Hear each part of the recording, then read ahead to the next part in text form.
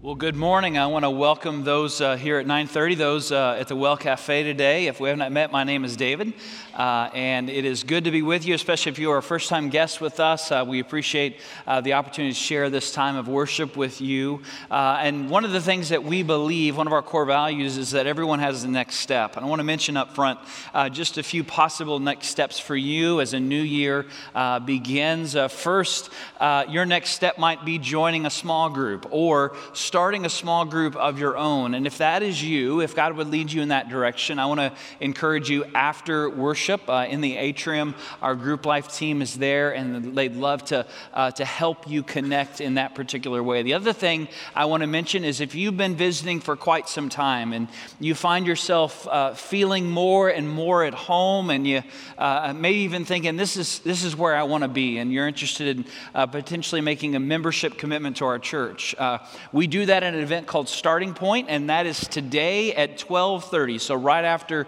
the 11 o'clock worship hour. Starting Point is a place where I share our mission, our vision, our values. We talk about what this church is all about, and we talk about what it means to be a member of the church. And then you have a chance, if you so choose, to make that commitment. It lasts about an hour, and we will have lunch, so don't worry about that. If you're available, we'd love to have you come and be a part of that. And you're all available because the Cowboys lost, so you don't care about the rest of the teams anyways, right? Some of you do. I know that you do. This is the second week of this series, What the Bible Doesn't Say. More specifically, we're talking about those things that we say that the Bible doesn't say. We might understand these as half-truths, phrases that we often share that we hope are encouraging or uplifting, but in reality, they're not really grounded in the full understanding of Scripture and what it means to be a follower of Jesus. And last week I started by sharing with you just my own bias on a question that's really at the heart of this series, which is, what is the Bible?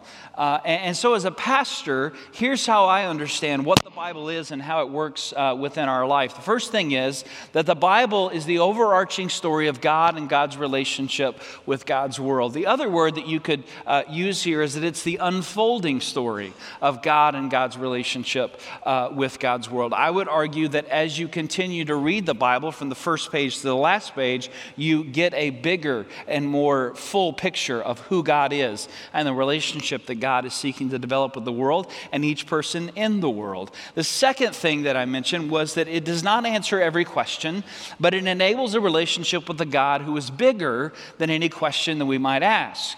And I told you we'd come back to this each and every week, and here's one of the reasons why. I'm convinced that most people don't think about the Bible this way.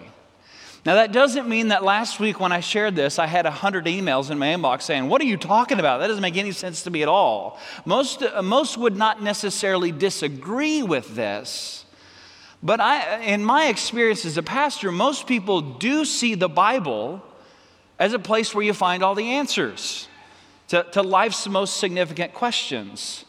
And that thinking influences our practice, because if you're in a season of life where you don't really have any questions, you don't really have any incentive or any need to open the book that may have some answers. And so the Bible sits on the shelf, it gathers dust, and until we find ourselves in a place where we need an answer to a significant question, and we open up the Bible and we try to find it, and when we can't, we call the pastor because we assume that he or she knows where the answer is, and they'll give us the verse that we really need to carry us through that season of life. That's also how these half-truths work their way into our thinking. And it's why, at least here, you're always going to hear the pastor nagging you about bringing your Bible to church. It's why we do things like Pastor's Bible Study. I do that every week, Wednesdays, 9:30 to 10:30. It's in the chapel, but it's also broadcast online, archived on the website. There's a little plug for you. That takes a lot of time to get ready for, but we invest in that because we believe the Bible is one of the ways that we build a relationship with God. We produce a resource for you Monday through Saturday. Every week we write it, we share it with you. It's called First 15. It's about a resource for you to give the first 15 minutes of your day to God and your relationship with God, investing in the scriptures. We do all those things because we believe that the Bible is one of the ways that we build and we grow in our relationship with God. It's something that we should engage with on a regular basis because of what it does in us and how it reveals God to us. And so the topic for today is something that you have probably heard and you have even probably shared with someone else in your life. And I'm not going to ask for a show of hands, but this is the phrase: God will not give you more than you can handle. And if it's something that you have heard, or more specifically something you've shared, it's probably something that you've shared hoping to be helpful. You know, when we know someone who's in a time of need, our desire is to help them. We want to say something that's going to be encouraging, and so we think this is something that's going to be encouraging for them, and we share it. And again, maybe that's why you have heard that from someone else. But I want to introduce a word into our reflection today that is a word you don't often hear in church, because throughout Christian history, it's sort of associated with, well, it is associated with some terrible things. And the word is heresy.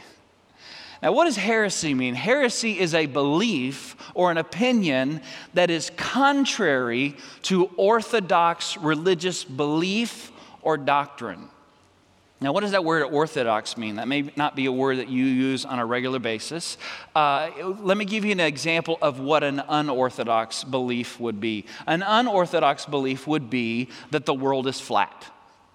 Okay, it's commonly assumed among us that the world is in fact round. That's the backup just in case I need. This microphone keeps popping. Okay, so that would be an unorthodox belief. In other words, what we would consider to be heresy is that which is not a common belief among Christians living in the world. It is something that undermines the fundamental understanding of Christianity, regardless of denomination, the type of church that you're a part of. It's one of the things that is, again, it undermines how we understand the Christian faith.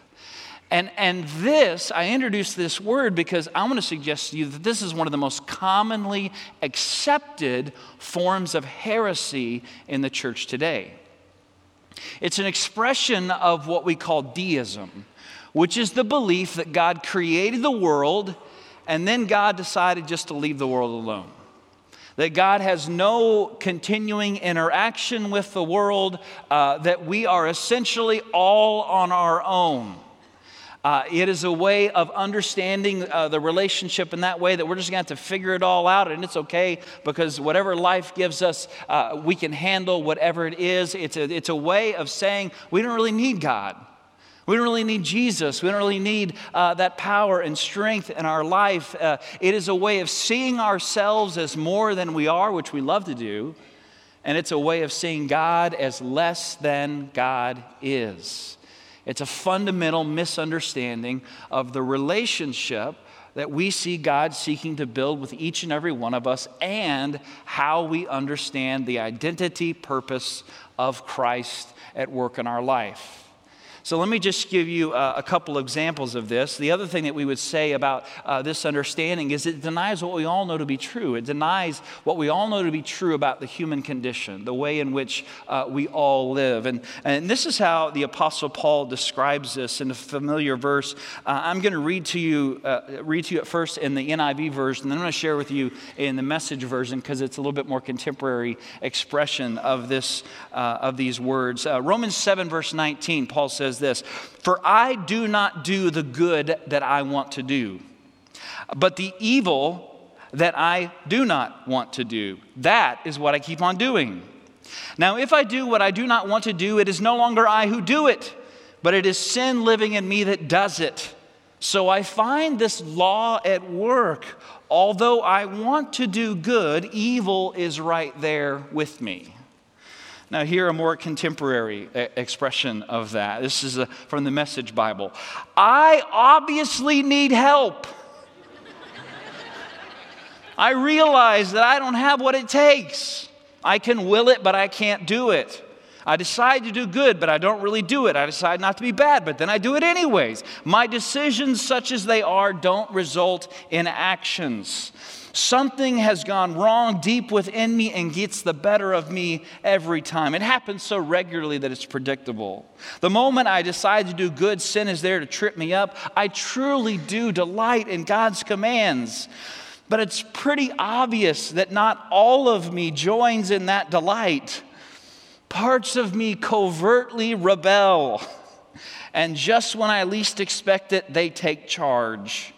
I've tried everything and nothing helps. I'm at the end of my rope. Is there no one who can do anything for me? Isn't that the real question? The answer, thank God, is that Jesus Christ can, and He does. Or listen to what Jesus says in Matthew chapter 11, familiar words, beginning in verse 28. Jesus says, "Come to me, all you who are weary and burdened, and I will give you rest.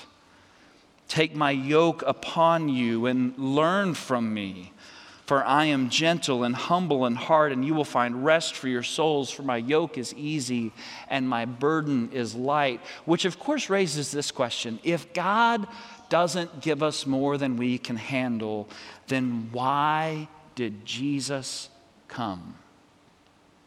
We'll come back to that. But first, let's talk about why this belief is enticing, why we like believing sometimes that God won't give us more than we can handle. What's enticing is that we get to maintain control. We don't ever have to admit to anyone else, we don't ever have to admit to God that we need help. We get to continue in the false notion that we can take care of ourselves and everyone else can just keep going about their own business because we don't need anyone's help in whatever we are facing in our life. It allows us to persist, to maintain the facade that everything here is A-okay and no one needs to worry about me. That's what's attractive and enticing about it, but let's also think about what's damaging about this idea. I want to read you something that Pastor Shea wrote this week, reflecting on this idea. He wrote, "God will not give you more than you can handle can easily be interpreted and heard as just one more reason that I am a failure. I can't handle my current circumstances. My life at home is in chaos. My boss has given me a deadline I know I cannot meet." This is, by the way, not a personal testimony from Shea, okay? "Knowing how unable I feel to handle my life, it also feels like I'm letting down God." This past fall, we had the chance to, at a quarterly event we have called Guys Night Out, to have a speaker named Bo Glenn. And we invited Bo for two reasons. The first is he has founded a ministry called the Father-Son Connection.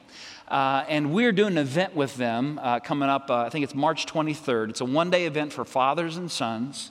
It's a time for guys to get away to do guy things like play paintball and eat meat. But it is also, it's also a time where Bo works with fathers and sons and helps fathers express to their sons three important things: I know you, I love you, and I'm proud of you.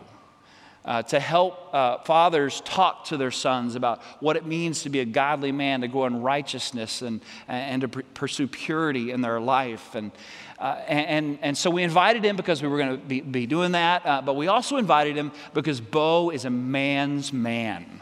And ladies, I know this doesn't make any sense to you, which is why we have Guys Night Out and we don't invite you, okay? But he is a man's man. This is what that means. Bo is someone you could drop in the middle of nowhere, and you just have this sense that if he had a number 2 pencil and some chapstick, he'd be totally fine. He would somehow survive. That's what we mean by he's a guy's guy. He's a man's man. And so we went to dinner with him to prepare for the event. And over the course of the conversation, someone asked him this question: "What have you learned since starting this ministry?" And his response was, "Well, can I tell you a story?" And of course, we were like, yeah, because we were thinking this is a story where he got dropped in the middle of nowhere with chapstick and a number 2 pencil, and somehow he survived. And the story actually started out that way. He talked about one of his passions was rock climbing. And so he said, we were on vacation, my wife and I was going out for a climb. And as I was leaving, I told my wife, if I'm not back by 6, there's a problem. You should call the park ranger. So he goes out for this climb, and he said, I came to a spot where it was a tough spot. And I probably should have turned around, but I just thought, if I can get past this one tough spot, everything will be okay. So he kept climbing. And he said, as I kept climbing, it just got worse and worse, until I found myself at a place where I was just totally stuck. I couldn't keep going, and I couldn't go back. There was no safe next step. And he said, I found myself on a ledge that was about 3 inches deep, with a few crevices that I could put my fingers in and hold myself to the side of that mountain. He said, as I was holding myself there, at first I just started thinking about all the questionable decisions that had led to that particular predicament. But then he also remembered what he'd shared with his wife, that again, if 6 o'clock rolls around and I'm not back, there's a problem, call the park ranger. And he knew that it was getting close to 6, and so he thought, well, someone's going to come and rescue me. But the hours just continued to go by, and darkness came. And he said, eventually I realized that I was in a very desperate situation. His muscles were locking up a little bit. He knew he was already dehydrated. And so he made this decision. He thought this all the way through. He decided that every 15 minutes, he was going to call out for help, hoping that the people who he knew were looking for him would hear his voice and they would be able to locate him. And so that was his plan. He was going to call out for help, and he said, I made a plan, and then I finally executed. The first time I said, help. And he thought, well, that's not going to work. And so he said, help. And he said, it was at that moment that I realized just how hard it was for me to cry out for help. Now, eventually he was screaming, and his voice was heard, and he was rescued, and he was helped down that mountain in what he described as one of the most embarrassing and transformative experiences of his life. And this is what he said. He said, this is what I've learned.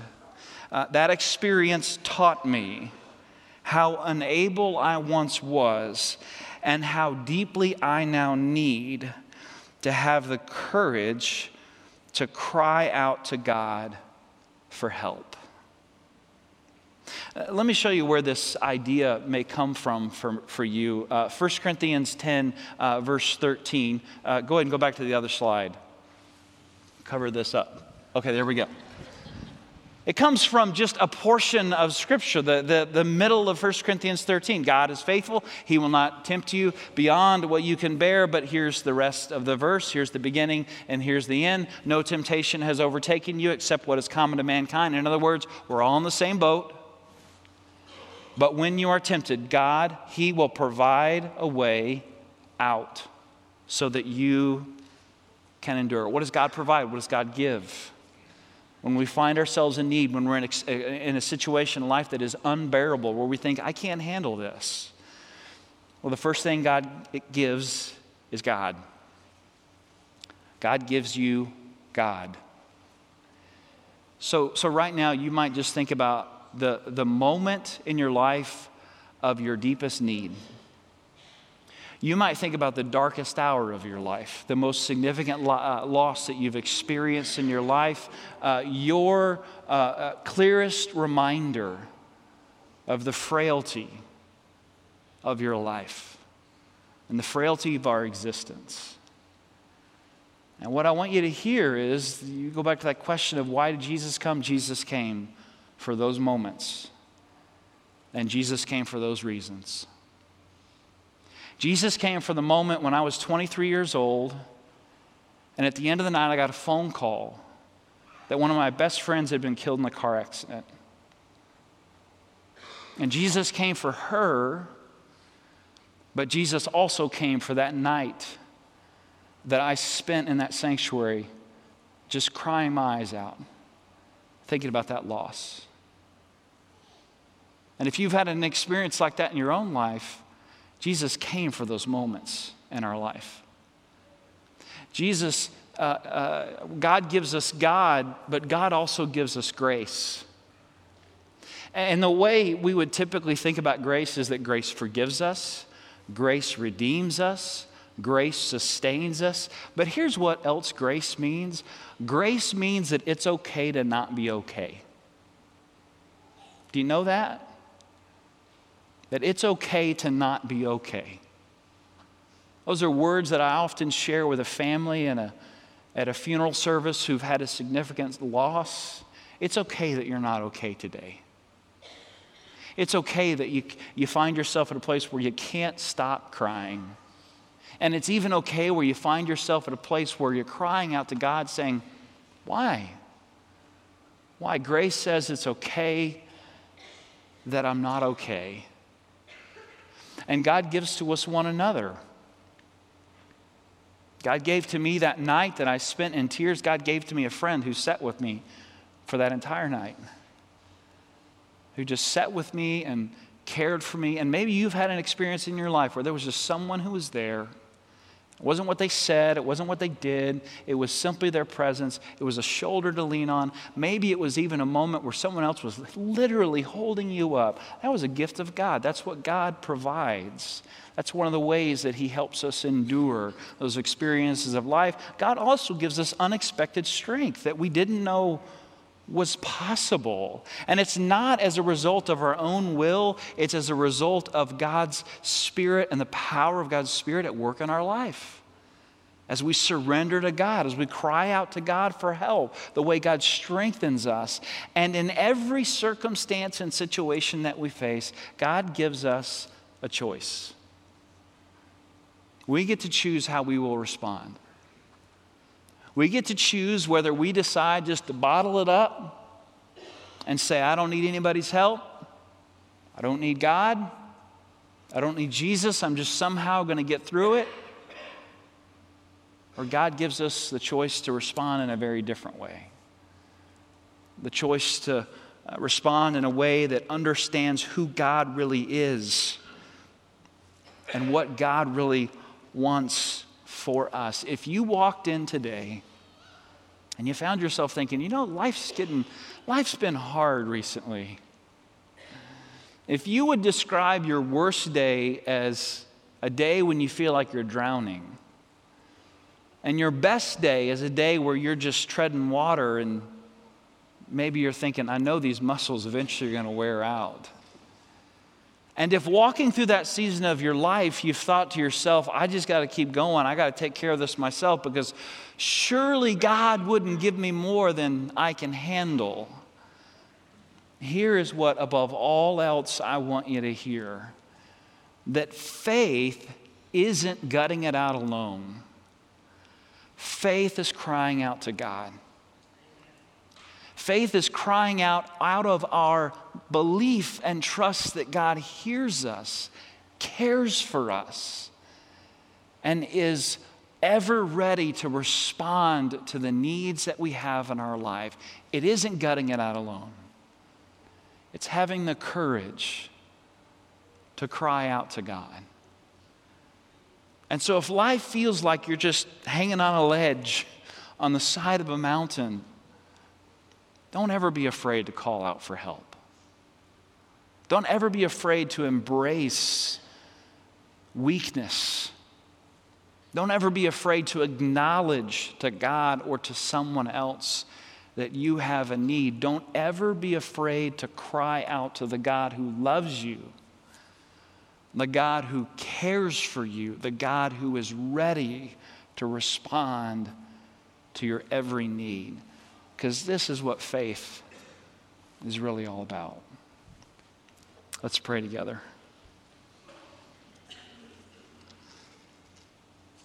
Lord, today I affirm in my own life and on behalf of my brothers and sisters that life is always more than we can handle. That we experience things on a regular basis that are beyond our capacity. And that, Lord, part of the damage that we bring into our life is when we try to handle those things on our own. We don't turn to others for help. We don't turn to you. We find our situation getting worse and worse, and our despair only growing as a result. So we pray, Lord, for the courage to trust in you, to cry out to you, to acknowledge our need, to admit our weakness, and in doing so, Lord, to again experience your power at work in our lives, strengthening us, holding us up, enabling us in some ways to endure those most difficult moments we experience in life. For anyone here, Lord, who's at that place, I pray, Lord, that your grace would speak into their heart and in their life, reminding them it's okay to not be okay. That you are more than enough to carry each and every one of us in those times when our strength is gone and we find ourselves in such deep need. And these things we pray in the name of Jesus, our Savior and Lord. Amen.